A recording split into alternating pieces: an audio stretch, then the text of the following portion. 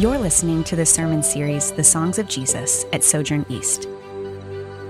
In this series, we'll see the power of singing the stories of Jesus. We'll see how these songs are rooted in the promises of God, speak to our deepest longings, and equip us to bring all we are to Him. Today's scripture is from Romans chapter 8, verses 18 to 29. Please stand for the reading of God's word. For I consider that the sufferings of this present time are not worth comparing with the glory that is to be revealed to us. For the creation waits with eager longing for the revealing of the sons of God. For the creation was subjected to futility, not willingly, but because of him who subjected it, in hope that the creation itself will be set free from its bondage to corruption and obtain the freedom of the glory of the children of God. For we know that the whole creation has been groaning together in the pains of childbirth until now. And not only the creation, but we ourselves, who have the first fruits of the Spirit, groan inwardly as we wait eagerly for adoption as sons, the redemption of our bodies. For in this hope we were saved. Now hope that is seen is not hope, for who hopes for what he sees? But if we hope for what we do not see, we wait for it with patience. Likewise, the Spirit helps us in our weakness, for we do not know what to pray for as we ought, but the Spirit himself intercedes for us with groanings too deep for words. And he who searches hearts knows what is the mind of the Spirit, because the Spirit intercedes for the saints according to the will of God. And we know that for those who love God, all things work together for good, for those who are called according to his purpose. For those whom he foreknew, he also predestined to be conformed to the image of his Son, in order that he might be the firstborn among many brothers. This is the word of the Lord. You may be seated. Well, on August 20th, 1977, not many of us were alive then, some of us were, but on August 20th, 1977, NASA launched the Voyager 2 probe into outer space with the goal of better understanding our solar system. And I'm kind of fascinated by space, fascinated by NASA, and so I did a little research into this. And so this probe was launched, and it travels at close to 1 million miles a day. And so within 2 years, Voyager 2 reached Jupiter. 2 years later, it reached Saturn. And by 1989, it had reached Neptune, the far reaches of our solar system, and it showed no signs of slowing down.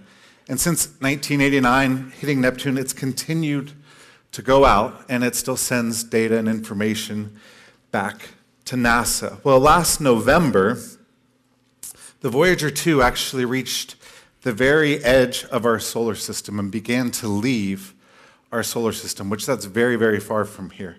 It's hard to describe how far.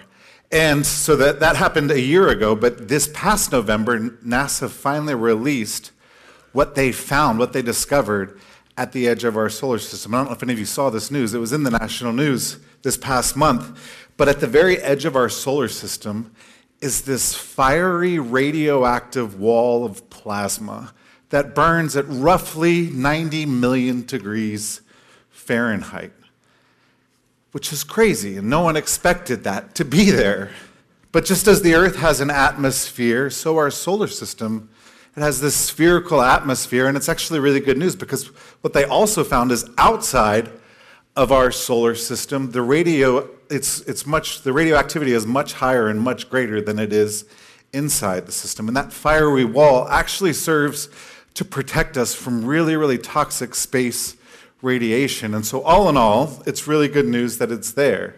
And we should celebrate that we have this wall that's protecting us. But as I was reading about these discoveries, I was on some science forums and some space forums, it was interesting how many armchair astronomers and scientists lamented this discovery.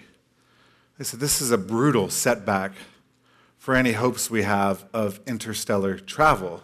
Not only do we have to figure out how to pass through a wall of fire that's burning at 90 million degrees Fahrenheit, but we also have to figure out how to navigate all of that radiation, which is higher than anything we know on this earth. And reading it, and it was interesting to read how many people said, but we have to press on because humanity's survival hangs in the balance. And so for me, reading that, preparing not just for this series, but for this season of Advent, it was really, really interesting. Because our hope, the world's hope, is we're going to leave this earth before it freezes over or burns up.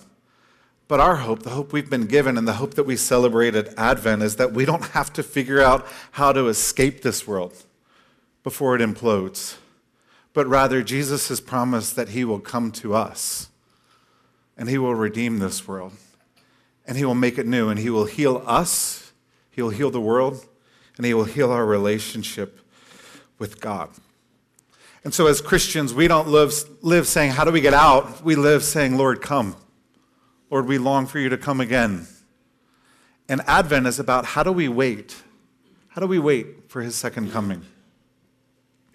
And so we're in this series looking at different Christmas carols and Advent hymns that help give language and understanding to this season of Advent, because it's not something that most of us grew up thinking about or learning about. And the song we chose for this week is the song, Come Thou Long Expected Jesus. It was written in 1744 by the great hymn writer Charles Wesley. And it's not typically viewed as a Christmas carol because nothing in the song talks about mangers or the birth of Christ. And while Wesley didn't write it as a Christmas carol, he did write it as an Advent hymn. And what I mean is he wrote this song longing, come thou long expected Jesus, longing for Jesus' return. What inspired the writing of the song is Wesley, as he looked around Britain and saw the horrible plight of orphans across the country and the class divide. His heart broke, and it led him to say, Jesus, come and make it so there are no more orphans. Come and make it so there are no more people who are struggling to put bread on the table for their families. Come and heal our world. Come, thou long expected Jesus. This song, like O Come, Emmanuel, it's a song about longing and desire, but it's also about that day of waiting. Waiting for the day when the world is healed and when God makes his dwelling among us. And as great as that day will be, it still feels very, very far off. And waiting on that is very hard. Oftentimes, if you just look at the news and you look at what's going on around us, it feels like the darkness is winning. And we know it's not. But it can feel like that sometimes when the wait is long. And so the question that I want to answer today through Romans 8, I think that's what Romans 8 is answering for us, is how do we wait, and what does waiting well look like? In this season of Advent, what does it mean for us as Christians to wait on the Lord's return? In Romans 8, I think it's probably the greatest, what Paul writes here, it's probably the greatest treatment on waiting in the entire New Testament. And there are three things that I want to show you from this text, three aspects of waiting I want to hold before you. Number one, waiting means we learn how to groan and hope. Number two, waiting means we know how to trust God's purpose and his process for us in the waiting. And then number three, waiting well means that we know how to rest in God's keeping. So we groan in hope, we trust the purpose and the process, and we rest in his keeping. But starting with groaning and hope, I don't know if you picked up on it, but there's a lot of groaning in this passage. Verse 22, creation groans. Verse 23, we groan. Verse 26, the Holy Spirit of God intercedes with groans too deep for words. There's a lot of groaning in this text. And so I've actually thought about this concept of groaning a lot more this week than I have probably in the rest of my life combined. I mean, think of groaning. What is a groan? When we groan. Groan is a protest. If we groan in anger or pain or frustration, that groan is a protest against what is happening. It's a protest of the status quo. It's saying the status quo is wrong. That's what Paul is telling us here in Romans 8, that creation groans because the world is not as it should be. Verse 21, Paul tells us that all of creation is in bondage to corruption. It's in slavery to decay. And this is a truth that we all know too well, even if we don't want to think about it. And that's that, given enough time, everything that we love and everyone that we love will eventually fall apart, will decay, and will die. And Paul tells us that not just we feel this way, but creation feels this slavery to decay where things aren't working as God designed them to work, and creation groans.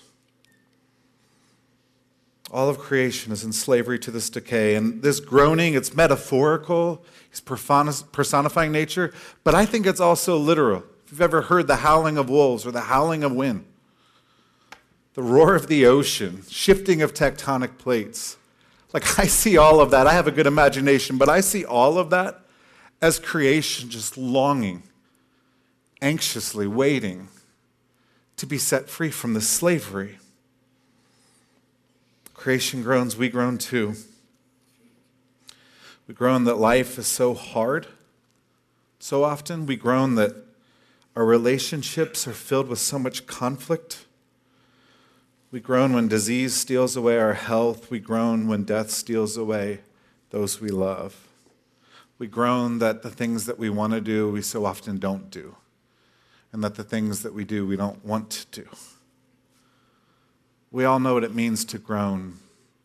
And part of waiting well for Jesus' return, I would argue, is to know how to groan and know how to groan well. You know, there's some versions of Christianity that kind of want to only see the sunny side. I had a friend right out of college, and no matter what anyone was going through, he would say, "Why are you sad? Jesus rose from the dead." And I get what he's saying, but I think what he's implying there, and I think what's implied in that sunny side up Christianity where everything's sunny, what's implied is that the more spiritually mature you become, the less groaning you'll do, the less tears that you will shed. And I would say that's just simply not true. You know, the longest book of the Bible is the Psalms. There's 150 songs in the Psalms. And the overwhelming majority of them, you know what they are? They're groans. They're protests. Our Lord himself, when he stood outside the grave of his dear friend Lazarus, he was deeply troubled and moved in spirit, and he groaned as he cried out in a loud voice. You see, we groan, we lament, we protest that this is not the way things are supposed to be. And I would argue that the more spiritually in touch you are, the more tears you will shed, not less. The more anger and frustration you will feel with sin, injustice, oppression, disease, death itself, the more spiritually in touch you are, the more groaning you will do in the protest of the way things currently are. It's part of what it means to be honest. And I would say groaning, it can be an act of very deep devotion when our groaning is done in honesty, but also done with hope. And we have to hold those two things together. Because Paul tells us that creation is groaning in the text. But he doesn't say creation is groaning in the agony of a dying man who's dying a horrible death. Paul tells us, verse 22, "For we know that the whole creation has been groaning together in the pains of childbirth until now." No. There are a lot of pains involved in having a child, in pregnancy, and in delivery.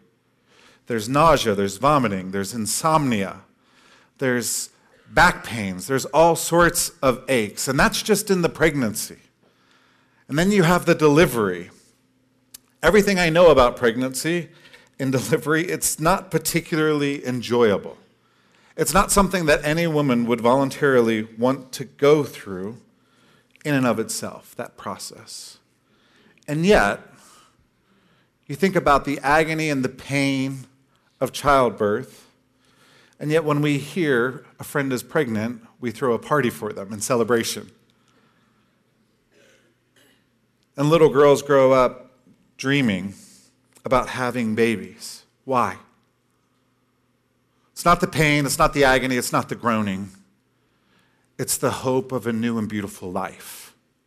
And that hope of a new and beautiful life, that actually overshadows and relativizes all of the pain, all of the aches, all of the groaning. And this is what Paul, he's getting at in this text. That we groan with honesty, but we groan with the hope that relativizes the pain. He says in verse 18, "For I consider that the sufferings of this present time are not worth comparing." They're not even worth comparing with the glory that is to be revealed to us. And I just want to hit pause there because Paul, he didn't have an easy life. Paul had a really, really hard life. And when he says, "I consider that our present sufferings," he's not saying this as someone who hasn't gone through really, really intense suffering. He's a man who's gone through the worst forms of suffering. And yet he says, you know what? Everything I've gone through, it's not even worth comparing. And then he says in verse 19 that creation waits with eager longing for this hope, for the revealing of the sons of God. And the imagery Paul uses here envisions all of creation kind of on tiptoes, scanning the horizon, eagerly waiting for the day of redemption. And I would say that's the kind of hope that we should be filled with in the midst of our groaning. Paul says, verse 22, "Not only the creation, but we ourselves, who have the first fruits of the Spirit, groan inwardly as we wait eagerly for our adoption as sons, the redemption of our bodies. For in this hope we were saved." So part of waiting well, it's learning how to groan in honesty and in hope, and to hold both of those together at the same time. John Stott, he put it so well when he said that we are, as Christians, we are in the current state of affairs, half-saved people. We've been forgiven. We've been welcomed into God's family.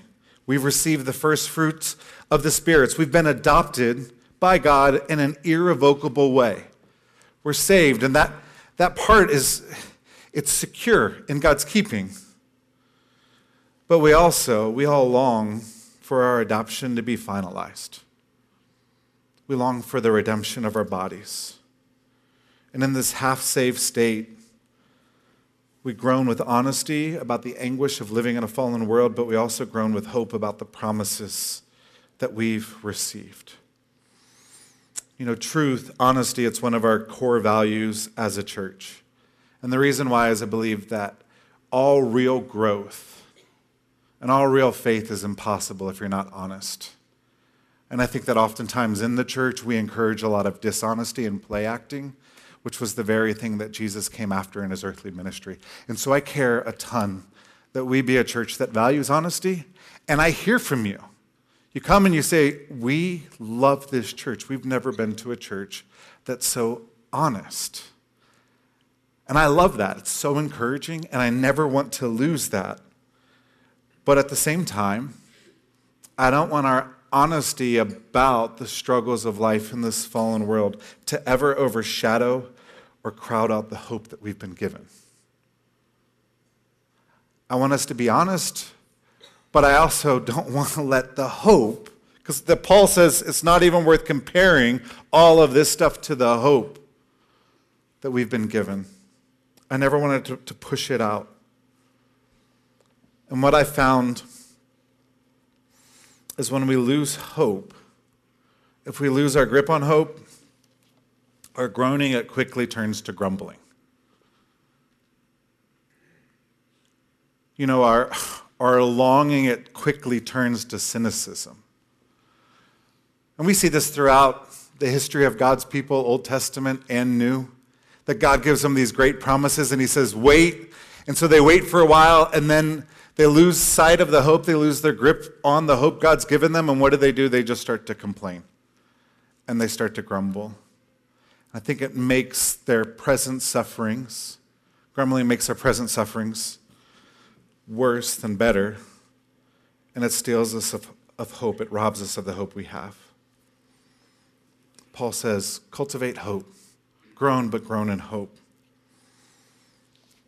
Now, he says the hope that we have, it's a hope that we don't see, because if you see it, then what is a hope? And I think that's a really important word for us, because what Paul is saying is hope's not just going to come naturally to us. It's not a disposition. Hope is something that has to be cultivated. And if all we do is look at the world around us, if all we do is look at social media or watch cable news, televisions, or you name, if all we do is look at the world around us, and all we ingest and all we intake is what the world says, there's not a lot of hope there. There's not a lot of promise. There's a lot of darkness, a lot of anger, and a lot of frustration. For us to be a people who groan with hope and who cultivate hope, we've got to know God's promises.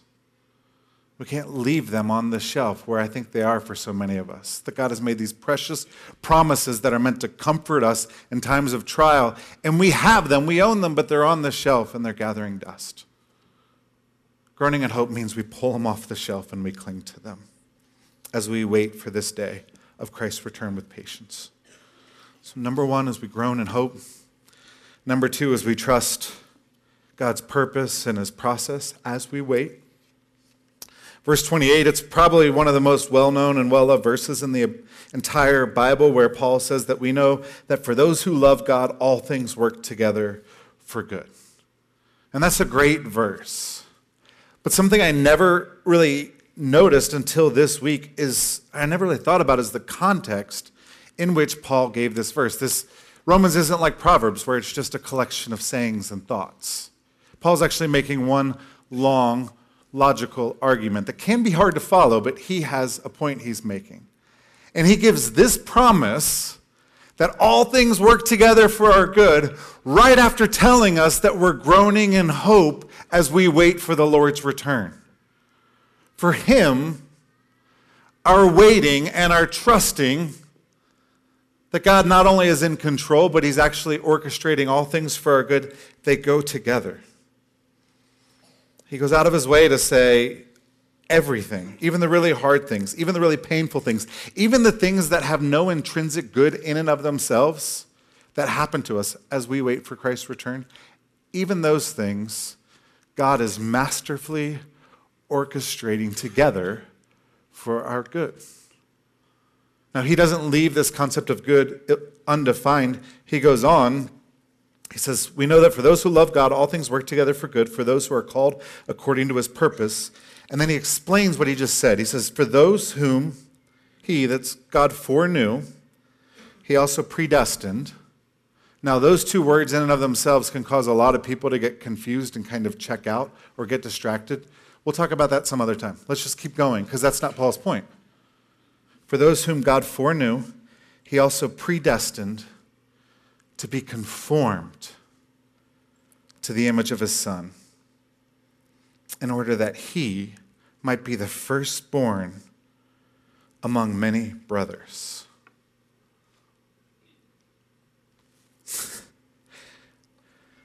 There's a purpose that God is achieving in us while we wait for Christ's return. I think one of the reasons we tend to struggle as a people to wait is when we feel like our waiting is meaningless. Like you have a doctor's appointment at 11, you show up at 11 and you have to wait for 45 minutes. You feel like it's a waste. I could have been doing something else. You have stolen this time from me and I will never get it back. And I think in the same way, when we think of waiting on Christ's returns, it might be tempting to think, well, we're waiting, but our waiting has no purpose.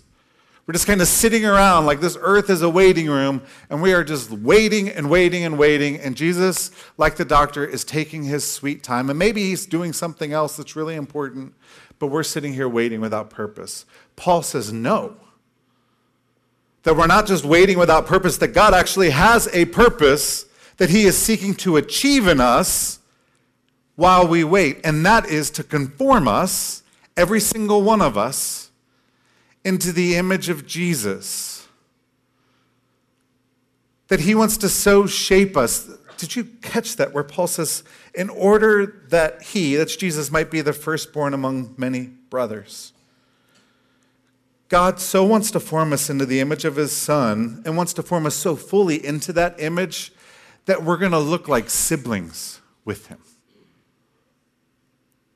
He says that's the purpose. There's a purpose. And everything that we experience, everything we go through, they're like hammers and chisel, a hammer and a chisel that seek to conform us. So I was thinking about this. I thought of this verse in Hebrews 5 that I didn't want to read because it's confusing and hard, but I think it speaks very pointedly to this, so I'm going to try to step in and then step out rather quickly. But in Hebrews 5, the author of Hebrews, talking about Jesus, says, although he was a son, he learned obedience through what he suffered. Now, this text doesn't mean that Jesus was previously disobedient, and then God brought the hammer of suffering down in his life, and finally Jesus said, okay, I will obey you. Jesus was perfect in his obedience to the Father. What this means, though, is Jesus didn't fully learn what obedience was until he actually had to walk this earth. He didn't understand fully what the obedience entailed. He didn't live a fully obedient life until he actually stepped into the call that God had for him. It wasn't just a plan. It actually became a reality. It was through living in this confusing and falling world. It was through being tested. It was through in the Garden of Gethsemane crying out, take this cup from me, but not my will, but thine be done. It was there that Jesus learned the true cost of obedience. And in the same way for us, when we grow cynical, we think, Jesus' promised return, I don't see him coming, and life's really, really hard, and this is discouraging, and we grow bitter and we grow frustrated, instead of seeing, no, God has a purpose. It's just like if Jesus had to learn obedience through what he suffered, how much more will we have to learn? And we have to learn it in our day-to-day living. We can't just learn it in the abstract. You know, I love theology. I want us to be a church that is deeply rooted in true and right thinking about God and our world. That is why I do the job that I do, and I cherish that job. Every week, that is what I'm trying to do, is help you think rightly about God and our world. I love theology, but all the theology and Bible knowledge in the world will not, in and of itself, conform you to the image of Christ. You can read every book you want to read, and I'm only talking to some of you. Some of you are like, good, because that's not my life anyway. But all of the reading in the world, it's only going to take you so far. The knowledge we have has to be put into the crucible of real life. And real life is confusing, and it's complex, and it's frustrating. Real life kind of steals away a lot of the easy answers we have if all we do is spend our days in books and in theory. So waiting well requires us to see God's purpose for our waiting to conform us, his promise in it that it's for our good. And then I would say lastly, the process of it. And all I want to say about the process is the process takes time. It's one of our mantras here. Growth takes time. Anything in this world, anything in your life that has real beauty and real weight, it took time to develop. You know, a couple of years ago for Christmas, I bought my kids one of those crystal growing kits. You guys know what I'm talking about, where you dissolve some stuff in water, and then you set it aside, and then as the water evaporates, the solution that was dissolved forms into these crystals. And I thought it was a great Christmas present, but it was a horrible Christmas present for little kids because you do a whole lot of activity for like 40 minutes, and then all you do is you put it on the shelf, and you let it wait, and you cannot touch it. Like if you touch it, you disturb the process. And so I told my kids, don't touch it. Next day I came down and there's blue water crusted all over the counter. So we did it again, and I put it up on a shelf that I had to stretch to reach. 3 days later, there was some red water crusted on the top of that shelf. I don't even know how they got up there. It's like we struggle so much with waiting. We want instant results. But things of beauty, things of wonder, things of consequence and glory take time to be formed and developed. And so it's trusting the process too. It's the purpose and the process. It's going to take time. And I would say, when you hold God's purpose, his promise, and the process of it all together, it can profoundly change how you view your life and your days. If we think our waiting is without purpose, it's easy to become obsessed with our circumstances. But if we grab hold of the promises and purposes that God has for us here, I would say the circumstances start to matter less. It's not that they don't matter, they matter. But the process matters more. What we're experiencing matters less to us than who we are becoming. Quick application. If you're tracking with me, then you'll understand that the things that maybe you right now are seeing as obstacles are really opportunities. Things that you're seeing right now as problems, they're really a possibility that maybe God is inviting you to step into. If you know everything is working together for your good, and the good is that you would be formed to the image of Jesus, then that means, and God's over it all. And I know some of you are going through some very difficult things, but everything's an opportunity. And there's possibility in everything. Trials, they force us to grow. They force us to ask, God, what are you up to? And so I wonder for you, what obstacles right now might be opportunities? What problems right now that you're facing might God be actually putting before you to stretch you and to grow you? So we groan in hope. We trust in God's purpose and process in our waiting. And then the last one is that we rest in God's keeping. And here's where we get to two verses I skipped over earlier, where Paul writes, likewise, the Spirit helps us in our weakness. For we do not know what to pray for as we ought, but the Spirit himself intercedes for us with groanings too deep for words. And he who searches hearts knows what is the mind of the Spirit, because the Spirit intercedes for the saints according to the will of God. Now, these verses are classic Paul. They are confusing a little bit, and they are richer and deeper than I think we can fully appreciate or comprehend. And there's a lot of questions about the grammar here and who exactly is doing what and which word does this go to, which person. I don't want us to miss the forest for the trees. What Paul is saying here, the big point is that the Spirit prays for us. I don't know what vision you have of the Holy Spirit, but do you have a vision of him and an understanding of him praying for you? Paul's saying as you wait and as it's hard and as you're waiting with hope and patience, don't ever forget that the Spirit's praying for you. He says when you don't know how to pray as you ought, a lot of times we know what to pray for.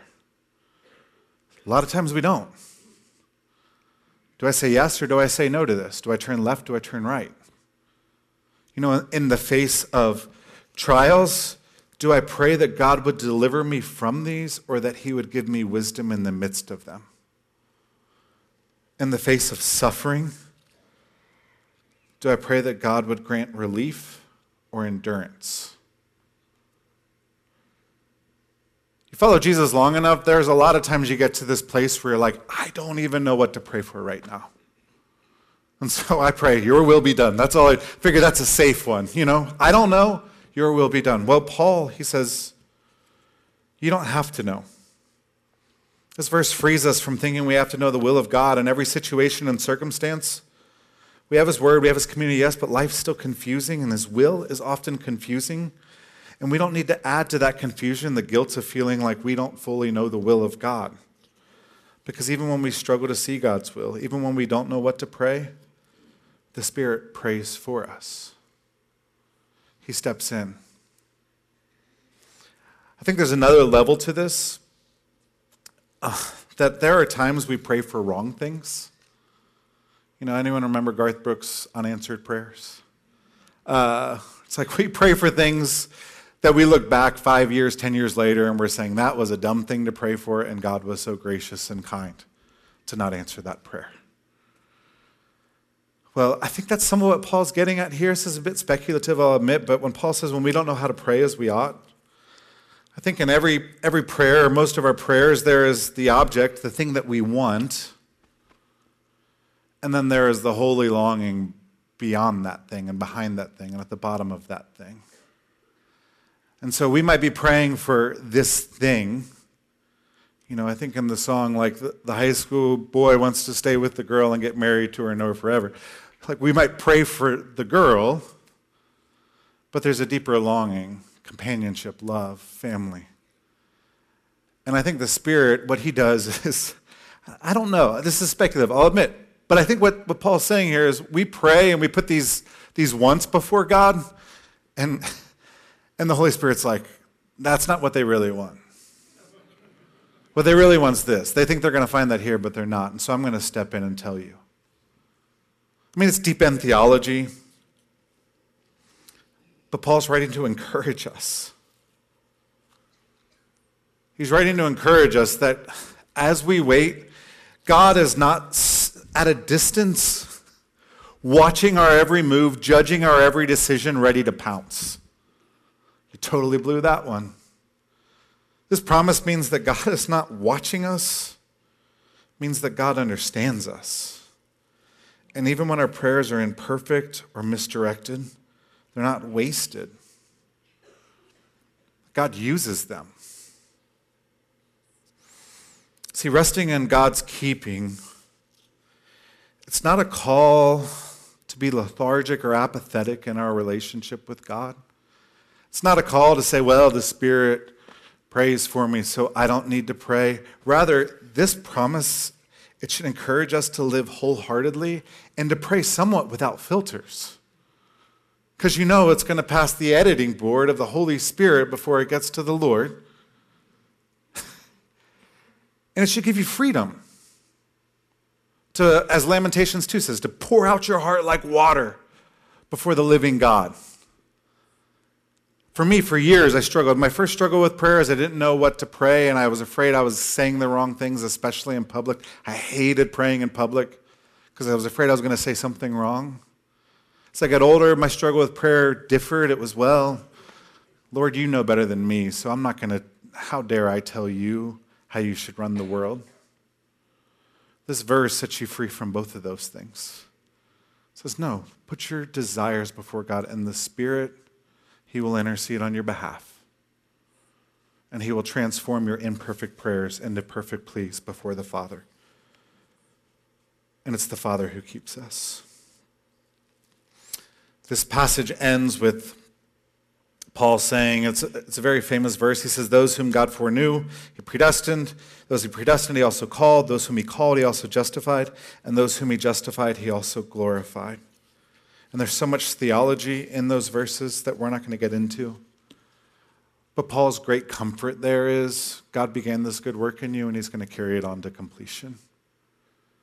And so resting in God's keeping means pouring out your heart like water, knowing the Spirit intercedes, and it also means resting in the fact that God has got you, that He sacrificed His Son to redeem you, and you don't need to live anxious or afraid or worried because God began the work. And God always sees through what He starts. And so you can go to Him as you are. And it's with that in mind that we come to the Lord's table. We're reminded the purchase, that Jesus Christ purchased our salvation, purchased our adoption through the breaking of His body and the shedding of His blood. Communion's a time where we remember His great sacrifice and we remember our great security, the great security we have before the Father through Jesus' death, being held by the Spirit. And so if you're here and you're a Christian, I encourage you, communion's a time where we can confess our sins. There are sins that you haven't confessed that are lingering in your life. Communion's a time where we lay those out before the Lord. And we plead for His mercy, His grace, and His help. Others of you haven't prayed in a very long time, and I pray that these words would encourage you and embolden you to just say what you got, pray what you got. If it's anger, if it's frustration, pour out your heart like water. And others of you, you do not have a hope in Christ's return. That's not where your hope is yet. And I pray that you will trust in him. He has promised to set us free. And it's in that hope that we sing, we worship, we take the supper, and that we pray. Let me pray. I'm Kevin Jamison, lead pastor at Sojourn East. Thanks for listening. For more sermons, info about our church, and ways you can support the ministry of Sojourn East, visit sojournchurch.com/east.